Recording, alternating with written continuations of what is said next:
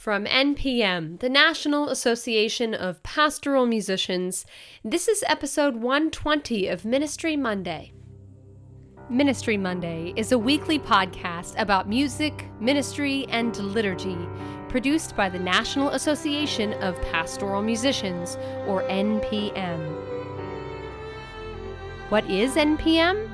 NPM is a national association that fosters the art of musical liturgy.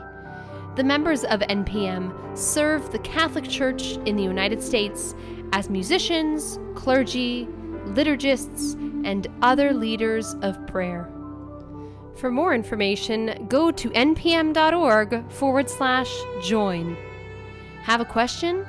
Email us anytime at ministrymonday@npm.org.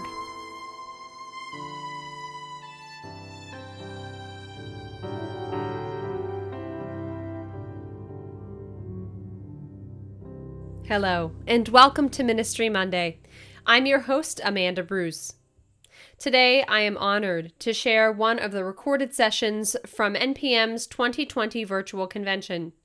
The following session was one of 4 sessions in NPM's Black Lives Matter series during the convention, led by an incredible team across the span of the week. Now, to set the stage for today's session, allow me to share a quote from the U.S. Conference of Catholic Bishops' document against racism titled Open Wide Our Hearts. Quote, "Racism still profoundly affects our culture, and it has no place in the Christian heart.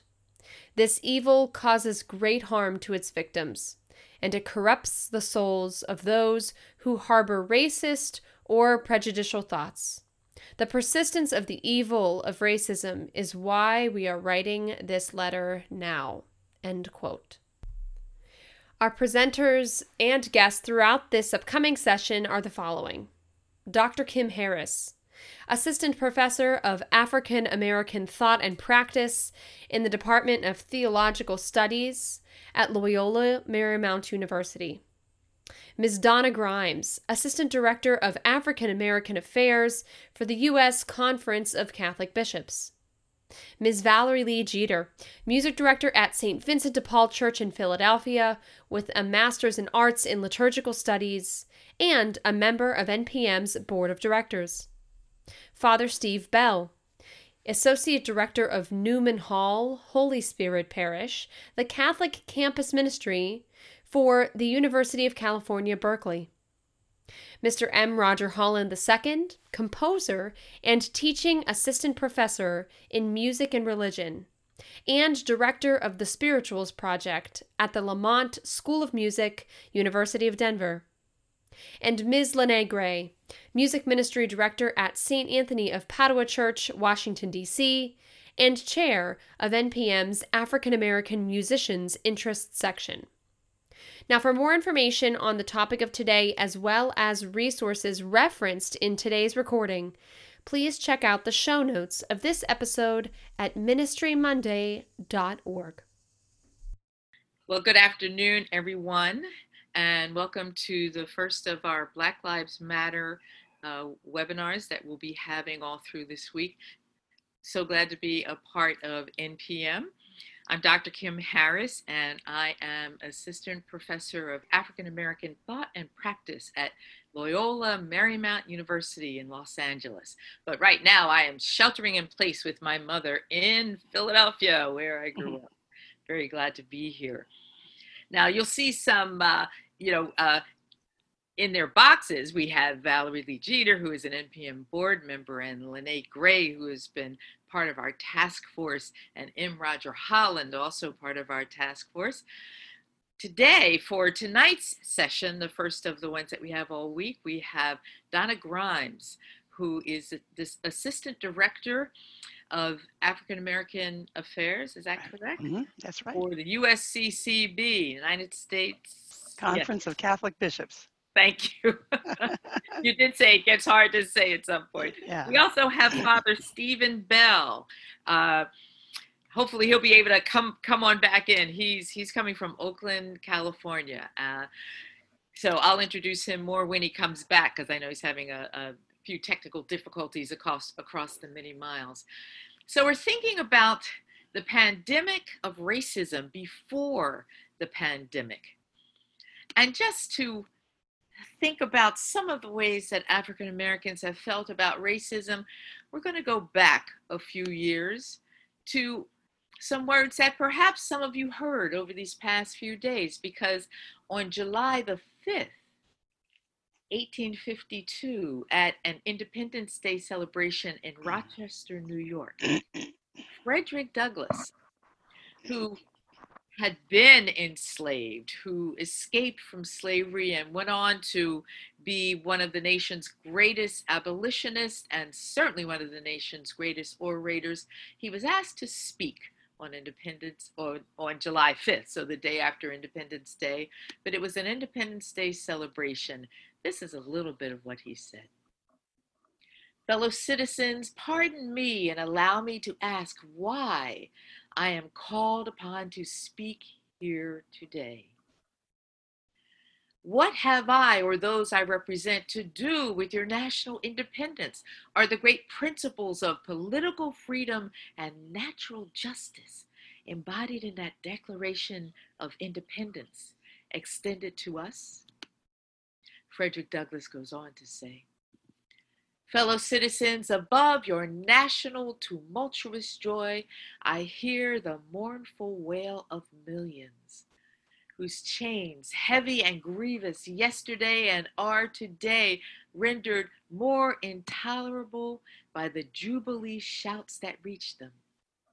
If I do forget, if I do not faithfully remember those bleeding children of sorrow this day, may my right hand forget her cunning and my mouth and my tongue cleave to the roof of their mouth. To forget them, to pass lightly over their wrongs, and to chime in with the popular theme would be treason most scandalous and shocking, and would make me a reproach before God and the world. The words of Frederick Douglass.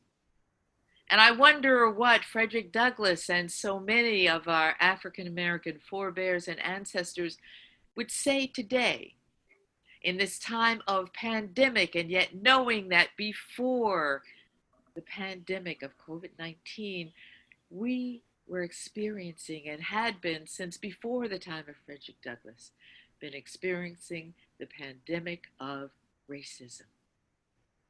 So today, for our Black Lives Matter session, we'll have Donna Grimes. Would you please get us started in thinking about racism, and especially in the ways that USCCB, the bishops, have responded with Open Wide Our Hearts? Thank you, Dr. Kim. You know, I think we could have a continuous conversation with Frederick Douglass. We could pick up on where he left off and continue the dialogue. He would, maybe he would be surprised, but we are still talking about the same problems. We're not enslaved legally, but we are enslaved in a lot of other ways, and we are dealing with racism all the time, all the time. In fact, some of us are getting weary of all the conversation about racism, and yet this is such an important moment for us, a moment in history. I've been at the conference for 20 years, and I worked with the Catholic Campaign for Human Development for 13, and dealt with poverty and Catholic social teaching, and got a real good grounding in the church's teachings on social justice. And then then I came to the Secretariat for Cultural Diversity in the Church, and the work has continued. It's morphed into something a little different. It's more pastoral than it was at one time, but you know, it's been a very good ride, very interesting ride, and I feel very blessed to be in this position, working with the bishops and working with diocesan leaders from around the country, and particularly on issues that I really care about, that I have a real passion for. And so I thought I would start with just a little brief reflection on the bishop's pastoral letter against racism, Open Wide Our Hearts, the enduring call to love. It was approved almost unanimously by the bishops in November of 2018, and that in itself is a feat. It's not a perfect document, But working with the bishops and working at the conference, I have a sense of how things go. My expectations were not as high, lofty as people in the field. They wanted this to be a penultimate statement to talk about racism, to really deal with it, break it open, and give us a plan going forward. This statement is not that, but it's not very long. It's about 25 pages. It's written, there's scripture there, and it's written in a pastoral tone. And just to bear in mind that the bishops wrote this um, to be pastoral, not to be sociological. They didn't want to be political. They recognized that bad things were happening in the country, and that racism was raising its ugly head in a more overt way these days. So for them, uh, what precipitated the letter, and it took us several years to get going, but what really precipitated the letter was the violence, the marching in Charlottesville in the summer of 2017. It was urgent. And I mean, I came back to the office after the weekend, and I mean, it was just a buzz from in terms of our management staff, you know, on at the executive level. They were so concerned. We've got to do something. We've got to do something. The bishops want to do something. The president of the conference, what can we do? And so they decided, this letter we've been talking about, it's time to write this letter again. But I want to highlight that the bishops have spoken about racism, of course. They've spoken about it in the past, in the 50s, the 40s, the 50s, the 60s, maybe about every 10 years or so. And it's been 40 years since Brothers and Sisters to Us, which was the last statement specifically on racism. From the whole body of bishops. Individual bishops have made their own statements, and sometimes regional bishops will get together and make a statement. But this Charlottesville thing freaked them out, if you don't mind my my vernacular there. They felt they had to really do something. This was urgent. And as I reflected on this, I'm like, this has been urgent for us. It's been urgent for years. We wanted the bishops to speak up when Trayvon Martin was killed. We wanted the bishops to speak up, so more and more. There's so many cases of African-American young men, women, and children being killed, and the narrative, we feared for our lives and all. And we just wondered, what are the bishops going to say? Well, they came out with this statement. And although this statement, I'm not going to go into the criticisms of the statement. There are a couple of things I'd like to say about that aspect. One is that the statement is not very clear about who's apologizing for what. They say, well, the church has, members of the church have responsibility, and that's the language they have to use. They can't say they won't say the Catholic Church is a racist institution. For one thing, the church, Christ is the church, and that's where they stay. That Christ is the church, and Christ has done no wrong. But the members of the church and structures of the church have and continue to create a great deal of harm. And so they did hint at that. They mentioned that and said, we need to make amends. But you know what I'm saying? It wasn't really as clear as people would like to hear that.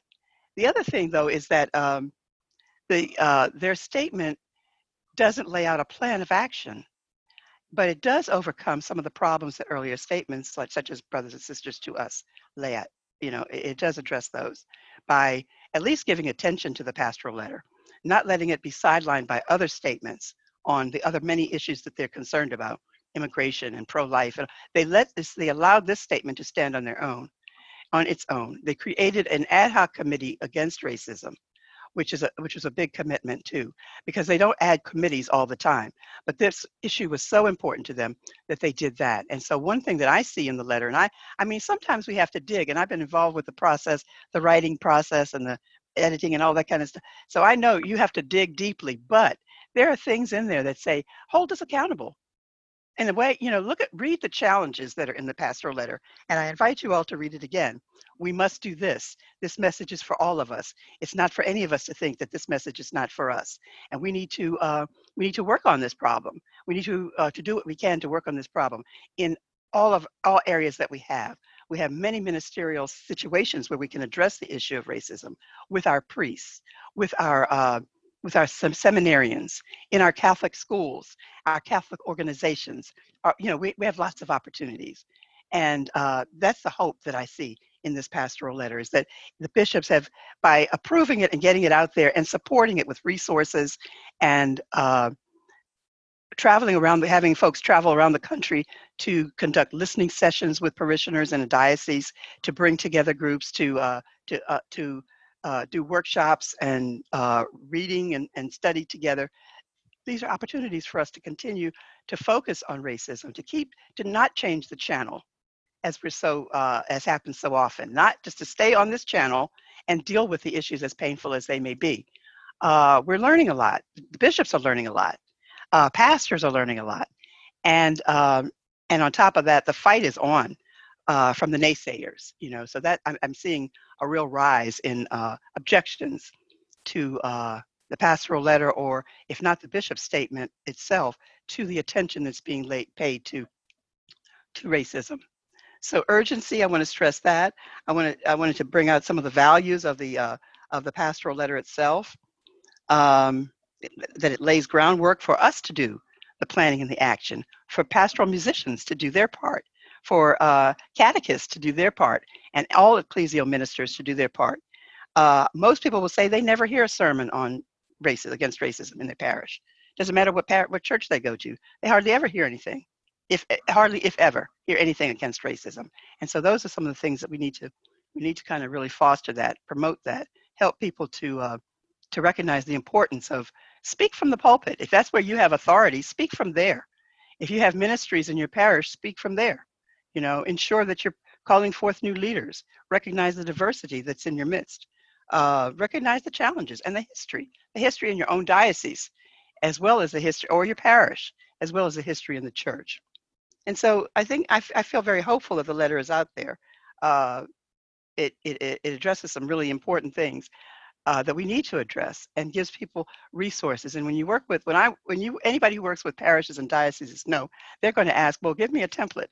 Do you have a prayer service? I get those kind of calls all the time, and maybe you do too. Do you have a prayer service for this, or do you have do you have resources for that? We want to talk about racism, but we don't know how to get started.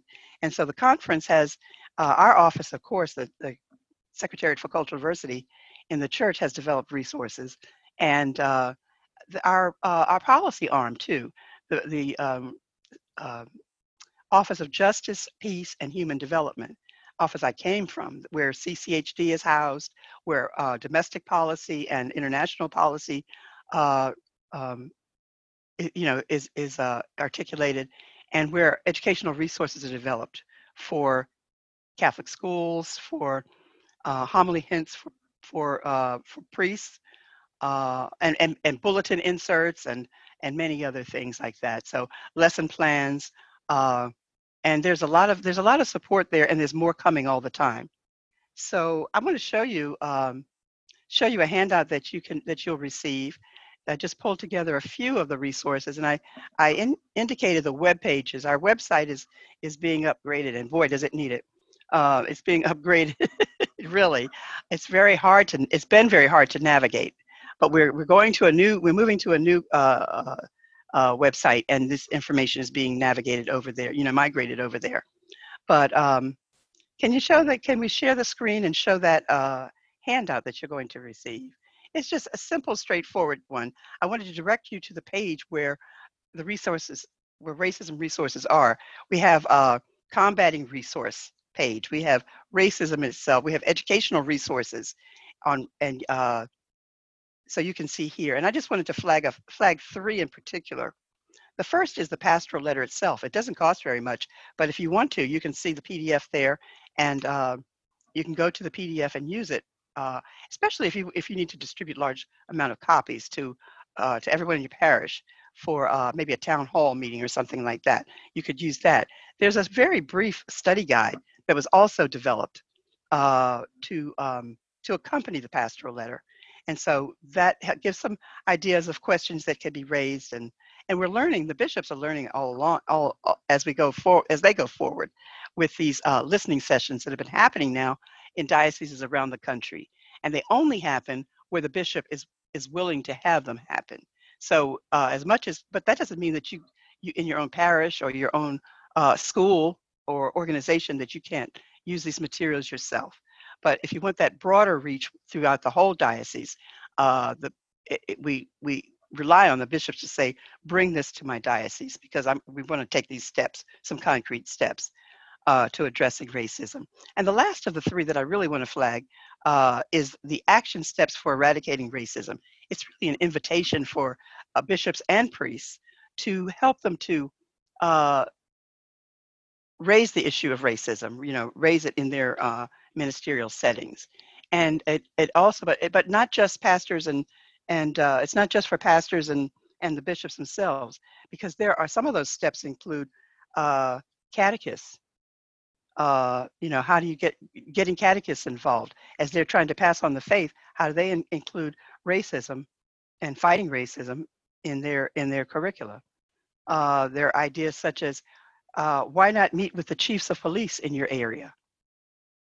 Bring the pastoral council together with the chiefs of police in the area and have a dialogue, especially if your area has experienced one of these tremendous, terrible, horrible killings.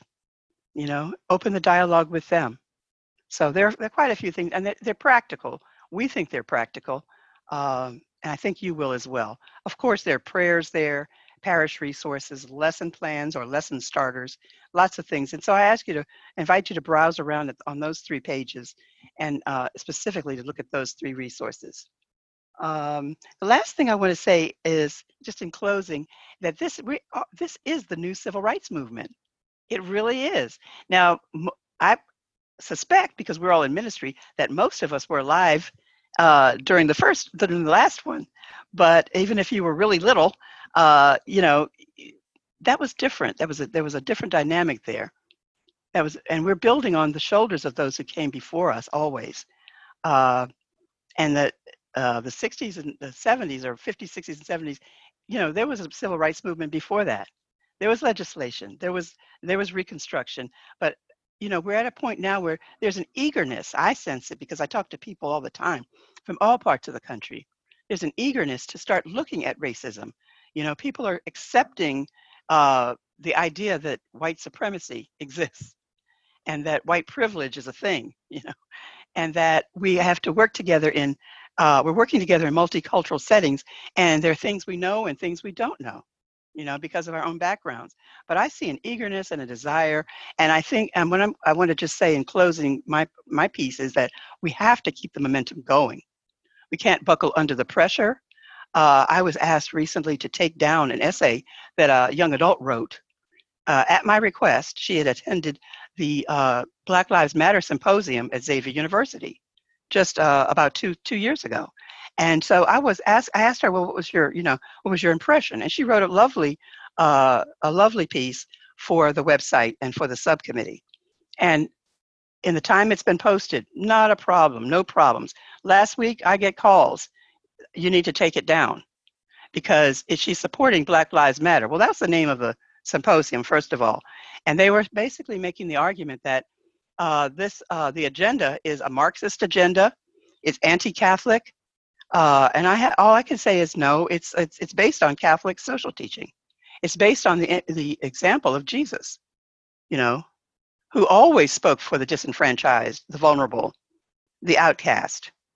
Jesus would be right there, with the protesters. And why are you laying on the protesters things that don't belong there? They are, and so, but what we will continue to do, we're putting a new reflection up. We're not taking hers down. We're putting a new reflection up that says yes, the bishops support the movement for Black lives. If you can't handle Black Lives Matter, it's the movement for Black lives. And that seems, for whatever reason, to be more palatable for people. But it is a movement, and it's not going anywhere especially if we don't get scared and retreat and say, oh, we got complaints from donors or, from Catholic organizations with a lot of clout. Even some of our most conservative allies in the pro-life movement. I'll mention Gloria Purvis, who had a show, Morning Glory, on EWTN. And because she said that Black Lives Matter and watching George Floyd was like watching an abortion and you can't stop it, they yanked her off. Okay? And Bishop supported her and all, but that's the environment that we're in. but this too shall pass. And so I say, let's keep the momentum going. Let's be smart about it and keep the momentum going and speak the truth. Just speak the truth. Thank you. Thank you so much, Donna. Thank you. Bye. So it's amazing. No matter how much you hear and read and everything, there's always more to learn. So I appreciate that in in your 10 minutes. Oh, okay. Thank you. Thank you. I was stated.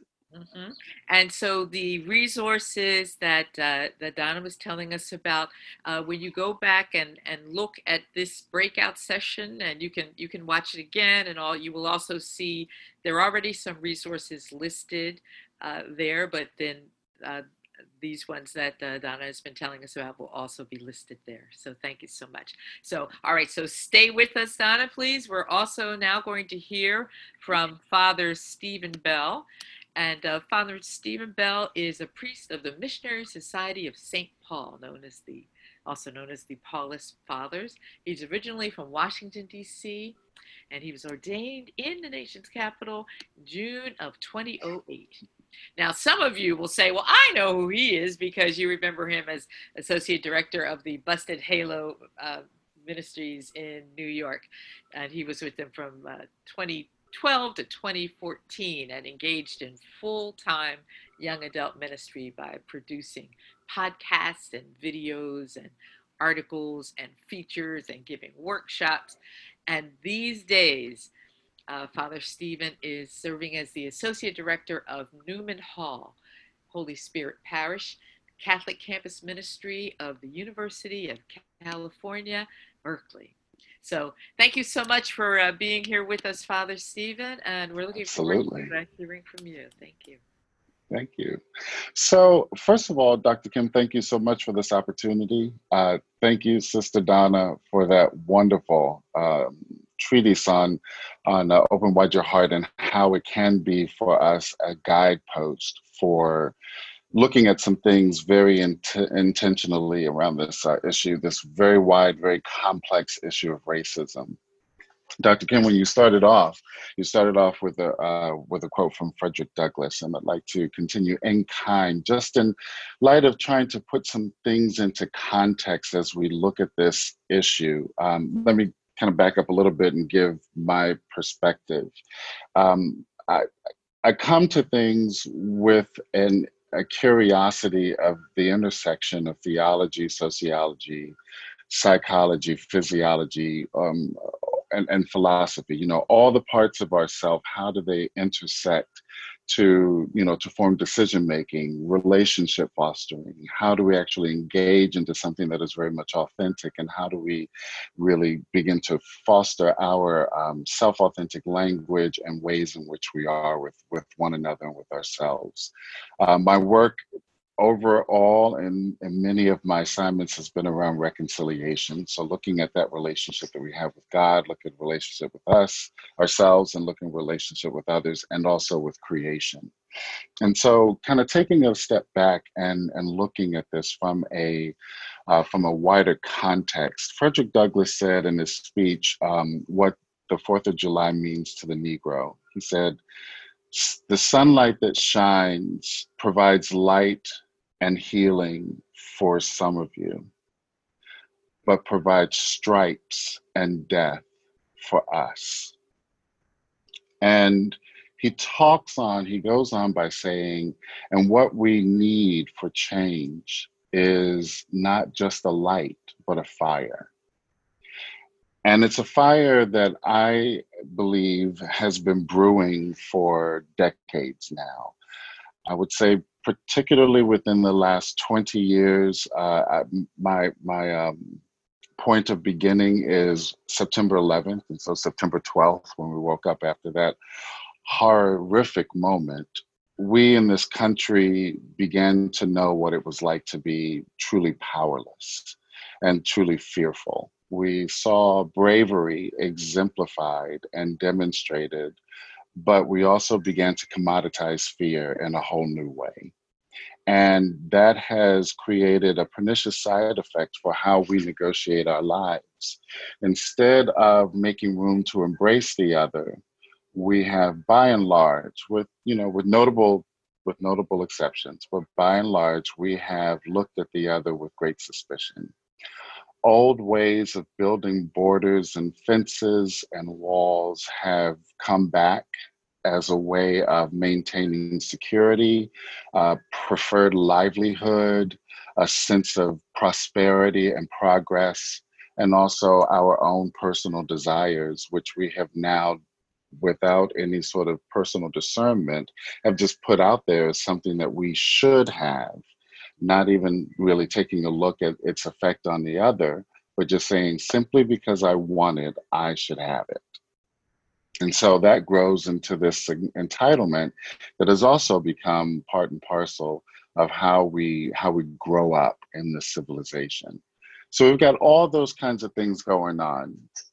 Now we hit we hit a pandemic, which has caused us all to put our normalcy to a halt and grind it to a halt.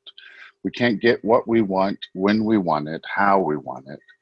And we're finding ourselves very much separated from one another. And I think that sense of powerlessness that has been added onto this river of growing fear, and in many cases, the secondary the secondary emotion of fear tends to be anger, because I'm so frustrated, I'm so annoyed at all of this, and having all that just bubble up. I think all it needed was a fuse, and enter this heinous tragedy with George Floyd, that became the fuse. And being able to see that in living color at a time when we thought that such things would not be conscionable really began to expose what is going on in our country. It has created a sense of awareness that we haven't seen in a while. And that, in conjunction with this health pandemic, I think has given people the time and the space to look at this from a different perspective, to look at the systemic and the institutional, the personal and the social, the generational and cultural racism that has been part of our country since its colonization. And so to understand that even though we have had great strides in how we have seemingly progressed in our country, namely the election of Barack Obama as president for 2 terms, winning Iowa, okay? These things that we, that actually said that, oh my goodness, we must have overcome, because I didn't even think that this was on the list of something that could be done. And here it is. But the truth is, the undercurrent and not so undercurrent was still in motion, and got a big push from that moment of what we thought was progress. So now we have a fire that Frederick Douglass talks about. And rather than to kind of push it to its more militant ends, I'd like to propose that what we really do have and could appreciate a bit more is a spectrum of light. Everything from the candlelight of initial awareness, initial curiosity, that budding sense of knowledge, all the way to the conflagration that echoes the words of Angela Davis. I will no longer accept the things I cannot change. I will change the things I cannot accept. And so we have that fire that's out there, that conflagration of fire that's out there, and everything in between. And amen for it. Amen for it. Just as long as there is a bit more heat now than there was before this all started, is the opportunity, I believe, for change in some kind of way to begin to happen. And so that's a good thing. I think in terms of the change, we're going to have to be open to what is really needed here.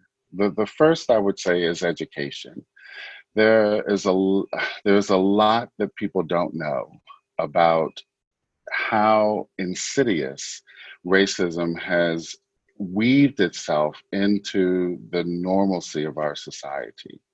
And so becoming more aware of that through education, through hearing stories, through doing the research that one needs to see how these categoricals of racism have actually been demonstrated and fostered and sanctioned in our world today is a necessary. And if that starts from the beginning, amen. If there's already an intermediate and an advanced course in that, then get in where you fit in. But there also needs to be a self-awareness that there has to be some facility and some instruction for how we go on the inside to see how we ourselves have been complicit to this, because it is such a part of our normalcy that we participate in the promotion of racial systems, sometimes intentionally, many times not so much. And so we have to be able to do that. Now, going on the inside is not something that we're known for. And so I think having that instruction for that introspection is absolutely necessary so that we might be able to not judge, but become aware and to acknowledge that there are things within us that need to be looked at, that need to be changed, that need to be pruned, that need to be, and if they're good, if they're productive, then honed. I think in going forward from here, and Sister Donna talked about that pretty well in terms of having some guidelines. Open Wide Your Heart can provide that, can provide the resources that one needs to look at this from a pastoral perspective, but also exercise it in conjunction with our spirituality, with our values of social justice, with our notions and our understanding of how Jesus would have dealt with this situation, how he dealt with this situation when he was walking amongst us and dealing with these same sort of things. We have to answer a question in the midst of that, though, and to be able to stop for a moment as we look at all of the drama that is being played out right in front of us, pro and con. I think we have to ask ourselves a very basic question, and that is, how will we be with the other? Because that's going to determine just how far we are willing to go in order to eradicate with responsibility and with purpose this whole sickness of racism that is indeed a sin, a pox amongst upon our house. So answering that question, though, I always say, let's kind of take it apart. And so the we has got to be expanded. We have been well versed in our social and our cultural discourse on how to maintain and manage ourselves in a them versus us dichotomy, where the us have all the answers and the right way to go, and the them need to be coerced many times to our side or manipulated to be discredited for the way that they think and do. And so in order for us to really understand the we-ness that is appropriate for this kind of change, we have to ask ourselves, how much room are we willing to give to allow the us to be part of the group? Understanding that unity is not uniformity, that we all don't do the same things, because that's not how God created us. But to understand the richness of diversity and the cornucopia of personhood, talent, and dignity that we bring to that table of humanity is going to be an education for us in a very, very big way. And not everybody is ready to receive that education. And not everybody is ready to do what it takes to have that education move to an integration of heart and spirit. And so we have to be aware of that. And everyone from the top echelon to the bottom peon is going to fall within that category. No one is exempt, because being part of that table means that we can't just stop at tolerance. Cory Booker said this really beautifully. He said that tolerance is simply when we make space for another to exist. And that's not what we're doing. We're talking about acceptance. We as Christians, and particularly Catholic Christians, and I say that only because of what we preach, we're called to love. And that requires acceptance. That requires looking in the eyes of our brother and sister that is in front of us, whom we have encountered, recognizing the image and likeness of God in which they have been created, to respect and to safeguard their dignity because it is our responsibility. And then affirming and articulating that value that they are in our lives. That's what we are called to do. We don't have much education in how to do that. We speak it quite beautifully. We know how to say it, but do we know how to do it? And I think that's going to really make all the difference. It's going to require sacrifice. The agape love with which God fills us, empowers us, and commands us to share with others is agapeic. It's sacrificial. That means we have to give up something in order that we might receive the riches of another. And many of us are holding on too tight to our own treasures in order to be able to do that. And so that's going to be another challenge that is before us. And also it's about normalizing a new normal, to say what is can no longer be. And so now we have to be something new. So that's what I have to offer to this discussion, just particularly in light of what my sister has brought forward. And I hope that that's helpful.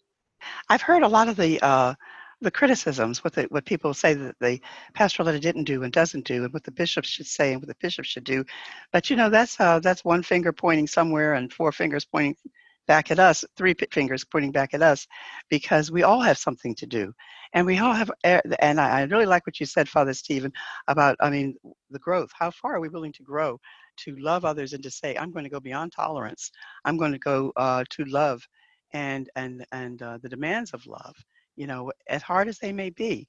We all have an opportunity to be converted in a greater way, in a deeper way. There are those who as we, if you think about the discussions that have been going for the last few years around racism, there's this idea that certain people can't be racist. But I'm at the point now where I don't call anybody a racist. I speak about racist thoughts, racist ideas, racist policies. Those are the things that hurt people. If you don't like me, well, if my feelings are hurt, who cares? But if you are holding down whole groups of people, not allowing them to get educated, to get work, to feel safe in their own skins, as well as in their own homes, that's where it's most difficult. That's where the challenge really is, and we have a lot of opportunities to see, well, where are we the problem and not part of the solution? Where are we that way? Are we hardened in our ideas? Are our hearts hardened to some people? And the wonderful thing about being human is that we can change. You hear stories of people who were white supremacists, Confederates, whatever, and have had an awareness. They're waking up to the wrong ideas that they had, and making changes, getting those ugly tattoos removed, and so there's just a lot that we can do, and I think we're not limited. We're not limited. Yeah, I love how you say that about not calling or not labeling people, at least constitutionally, as racist. I think that just automatically puts a blockade in front of any kind of progress we can do, because it doesn't make anyone aware of where the error actually lies. Also, I think we have to, all for this whole idea, this crazy, ridiculous idea of love that we are supposed to hold on to and supposed to promote, requires us to do that in deed and in word.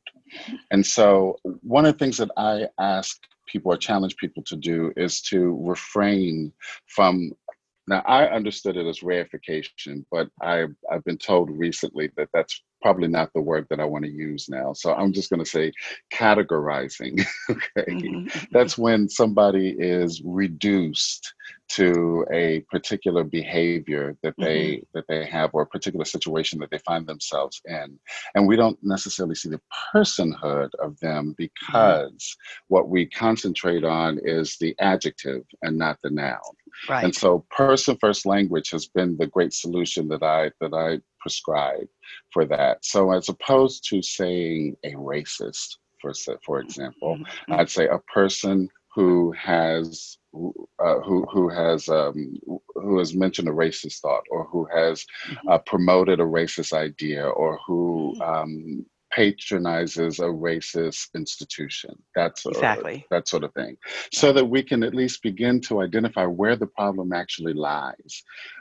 Number one, if we're going to kind of do this whole movement towards change and make it stick, but more to the point, it does begin to make room for us to recognize the personhood in that and the other, and so we don't dismiss them, we don't discredit them, we don't marginalize them, and we don't reduce them.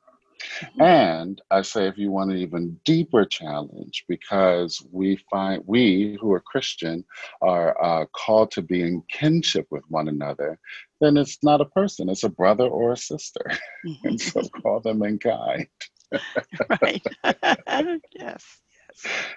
Thank you so much. Thank you. Thank you. I know we have Valerie, and we have Roger and Lene.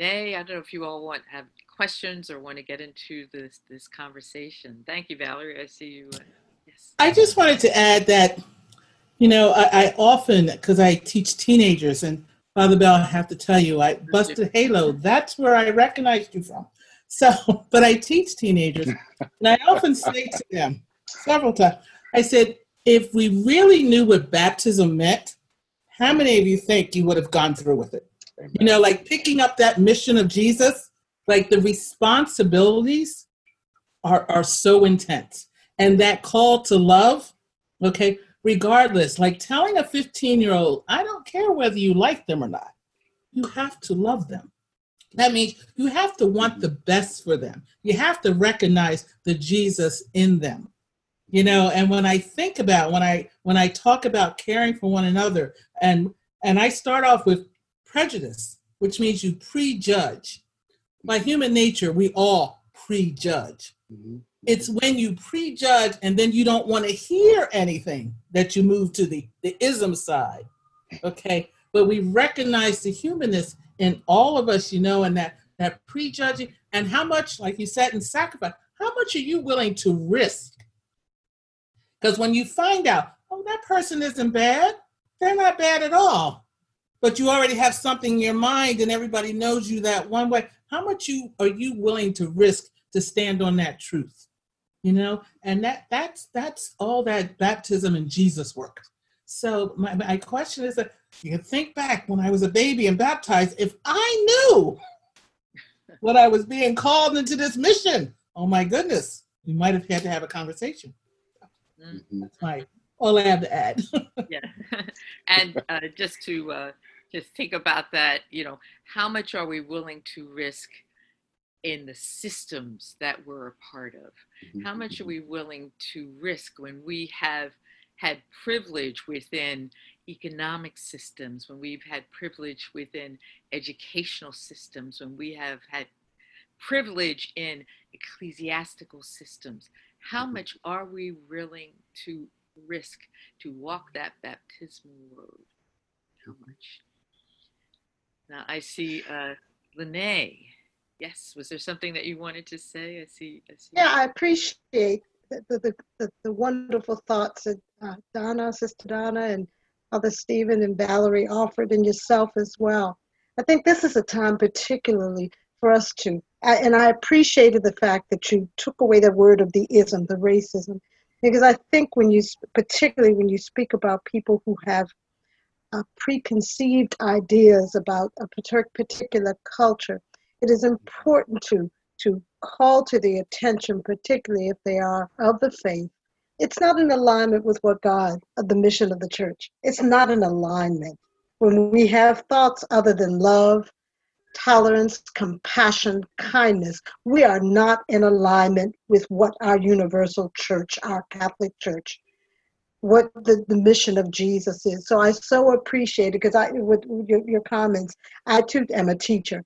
And it's very easy for a child to have these little thoughts about, people weren't born like this. They are a product of their experience. They are a product of how they were raised.